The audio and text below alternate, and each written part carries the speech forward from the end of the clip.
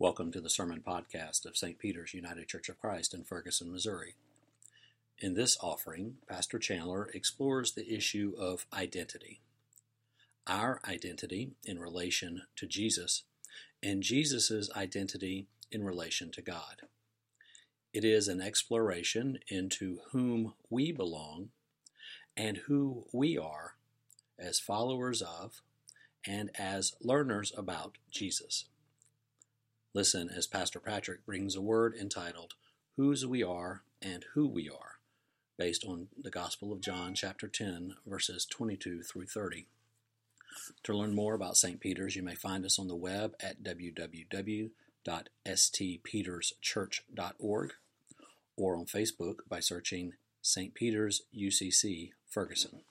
Today's scripture comes from the Gospel of John, the 10th chapter, verses 22 through 30. At that time, the festival of the dedication took place in Jerusalem. It was winter, and Jesus was walking in the temple in the portico of Solomon.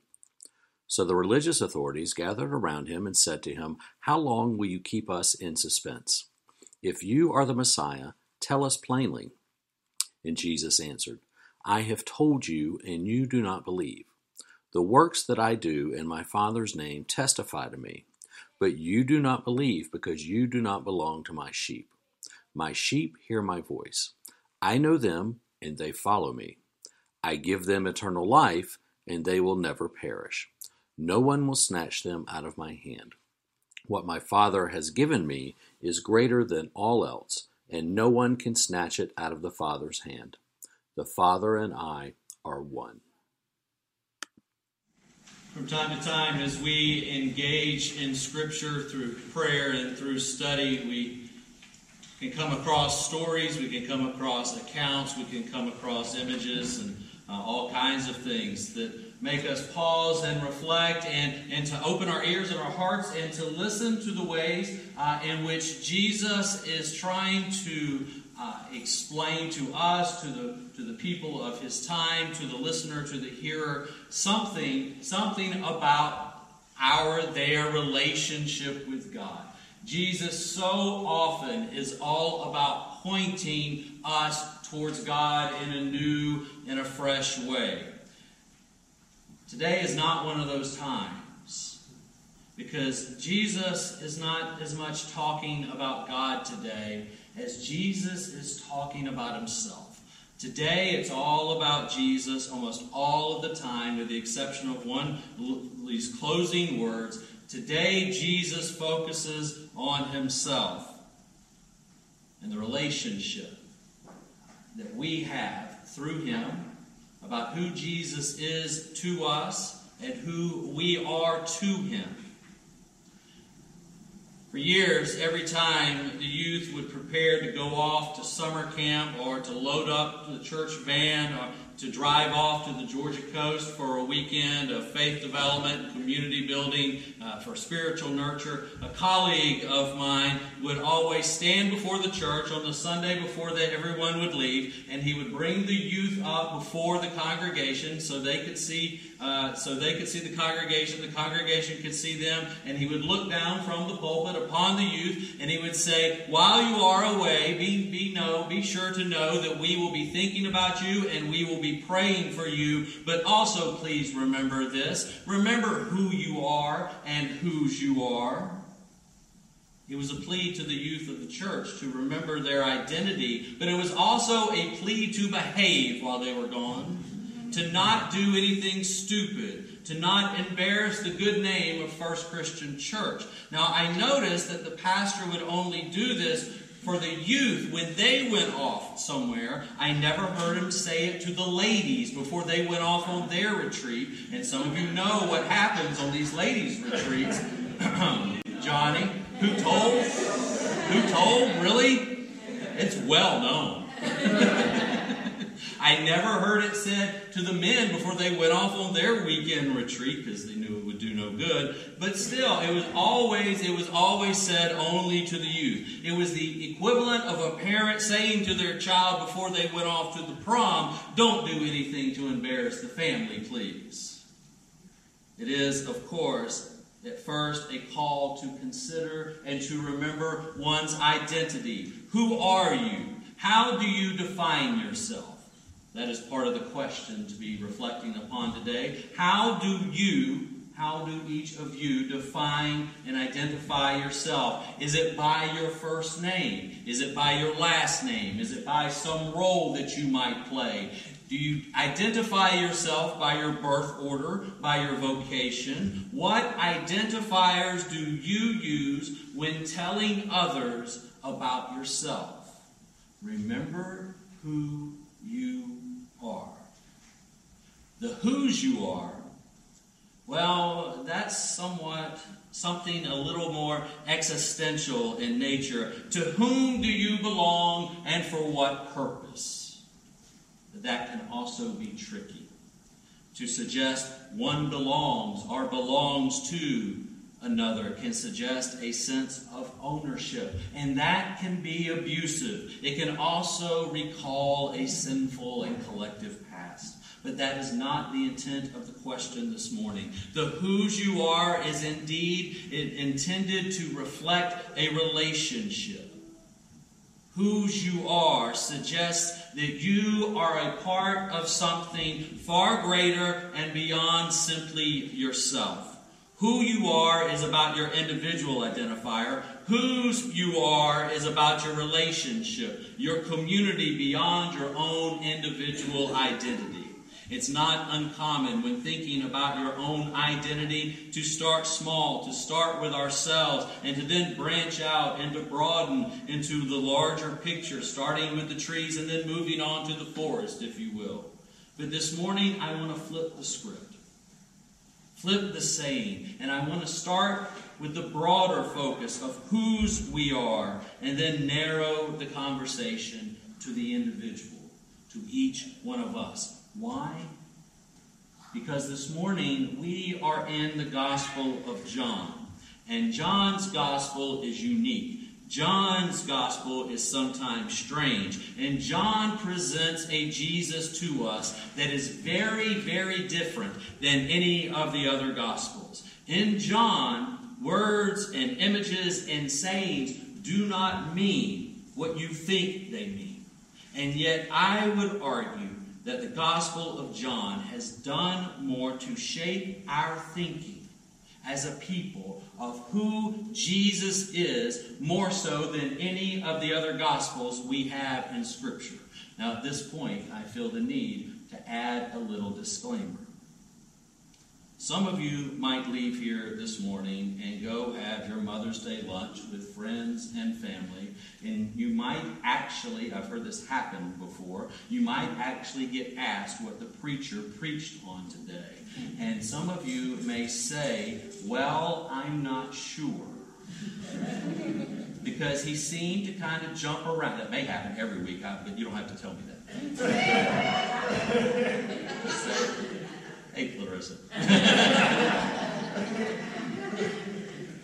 You may say that the preacher kind of jumped around a little bit. I thought he was in John 10 because that's what the bulletin said, but then he started talking about John 3 and a whole bunch of other stuff, and I really couldn't follow anything that he was saying. I couldn't tell you really what he said. And if any of you say that, again, it wouldn't be the first time, I am sure. And this time you would also have the benefit of being right. And it means that you were listening this morning. And just because you're feeling confused doesn't mean that you were, which is actually the perfect way to look at and to think about the Gospel of John. I'm just hoping to make a little bit of sense before we finish. John 3. I warned you. John 3. Jesus encounters a Pharisee named Nicodemus.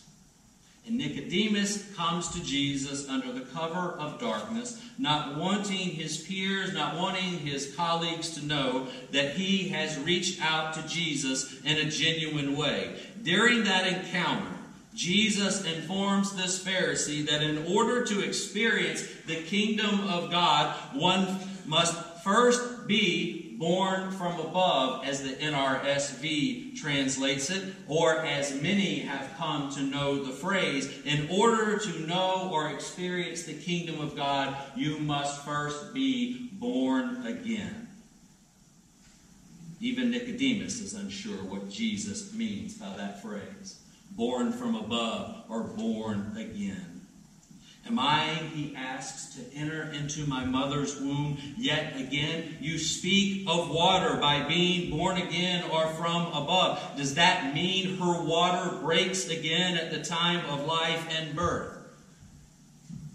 Jesus is not speaking literally.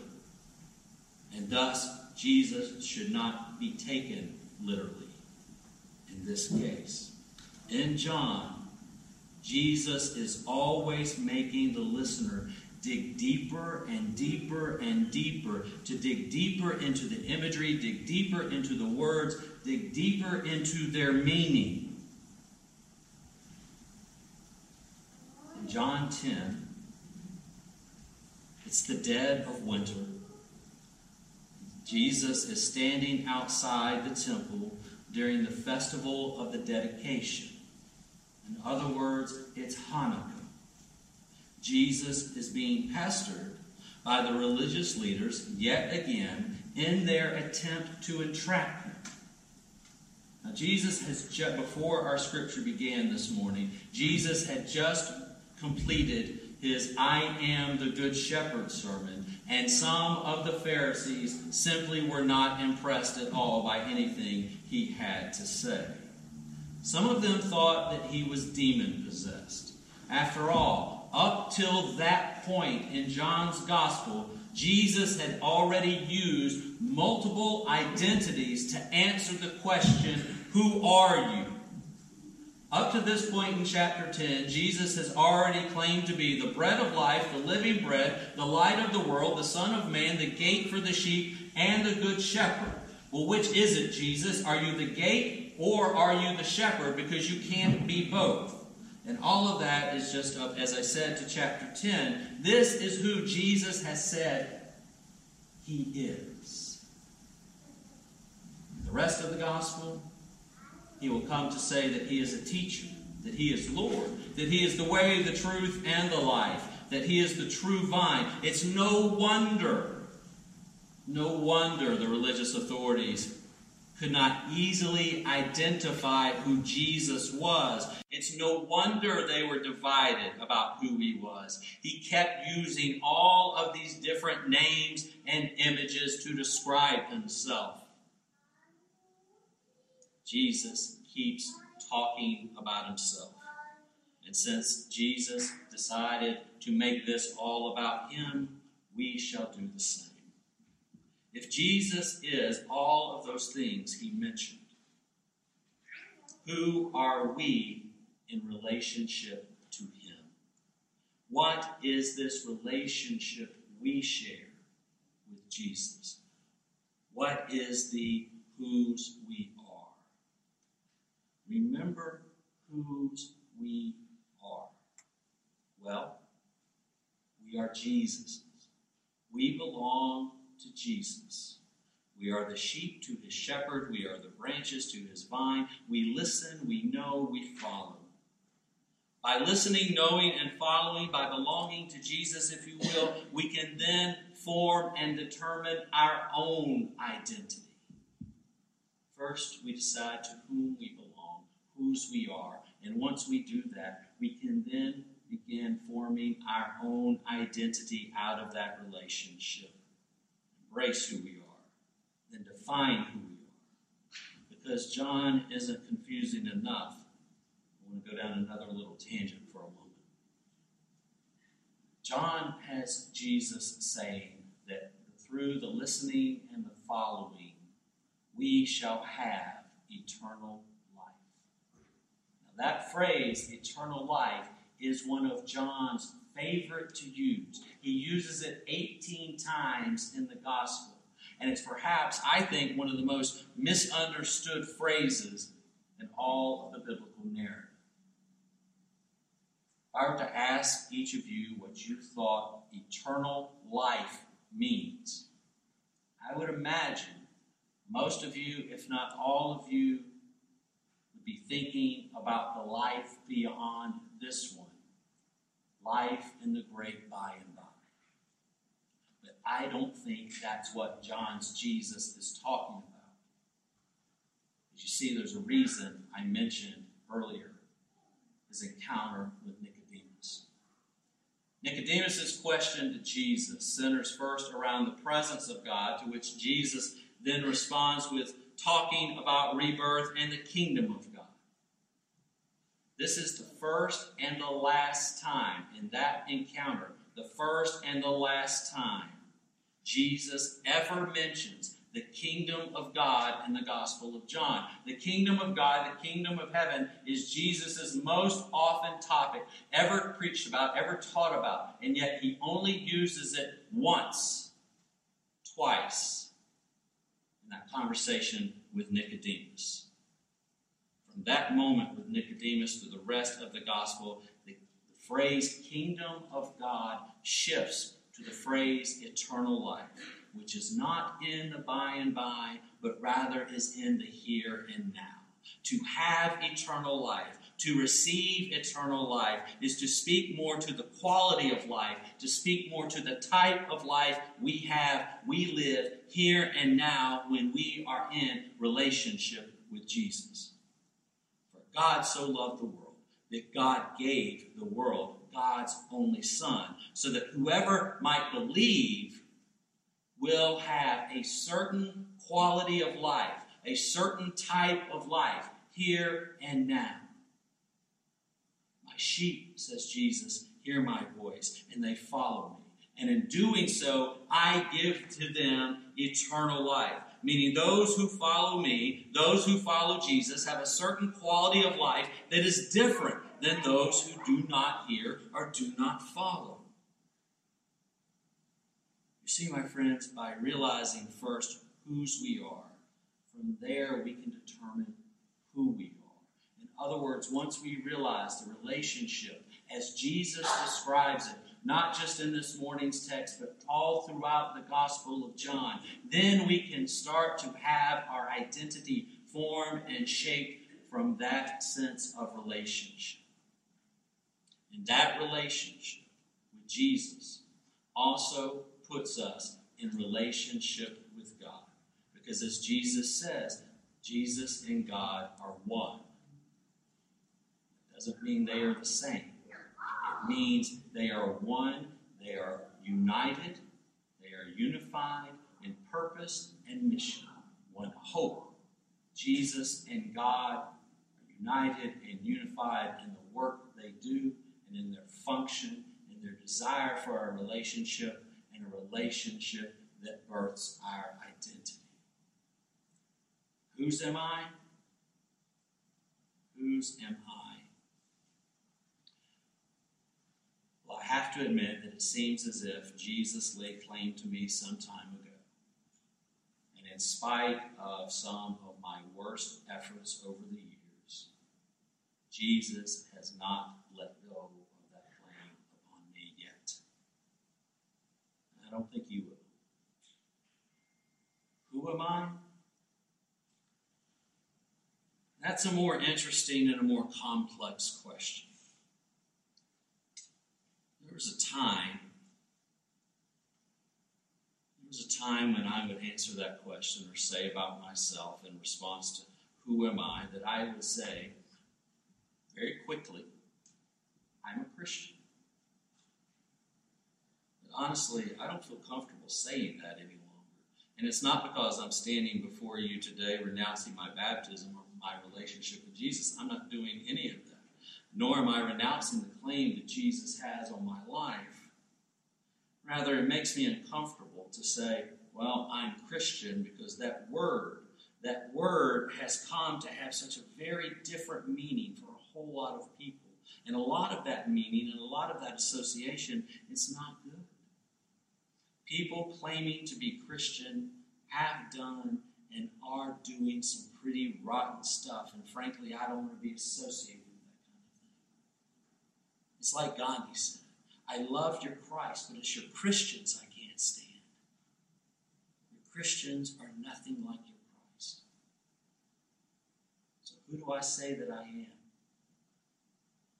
What is the identity I claim for myself in light of the claim upon me? I simply say that I am a learner and I am a follower of the ways and the teachings of the one named Jesus.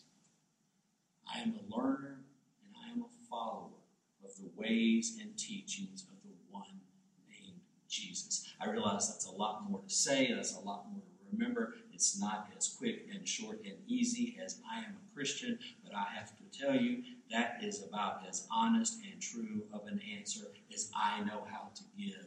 I am a learner and I am a follower of the ways and teachings of the one known as Jesus. Now, the entire Gospel of John is about relationship and identity. Relationship and identity. Whose we are and who we are. At the end of the 20th chapter of John. See, I've taken you from John 3 all the way to John 20 at the very end in just a few minutes. At the end of John 20, which is the original ending to the gospel, the author of the gospel is very clear. He says that through Jesus' identity as Messiah and Son of God, we are laid claim to and in relationship with. And from that relationship, we gain our identity, but also something else. Through believing, says John, through believing, we have life in his name. We're not talking about life in the sweet by and by. Rather, through this relationship and identity, through Jesus Christ, we are given a new type of life, a rebirthing, if you will. We are given a certain quality of living right here, right now. And it's something for us to embrace. It's something for us to live into. It's something for us to claim, just as we have been claimed.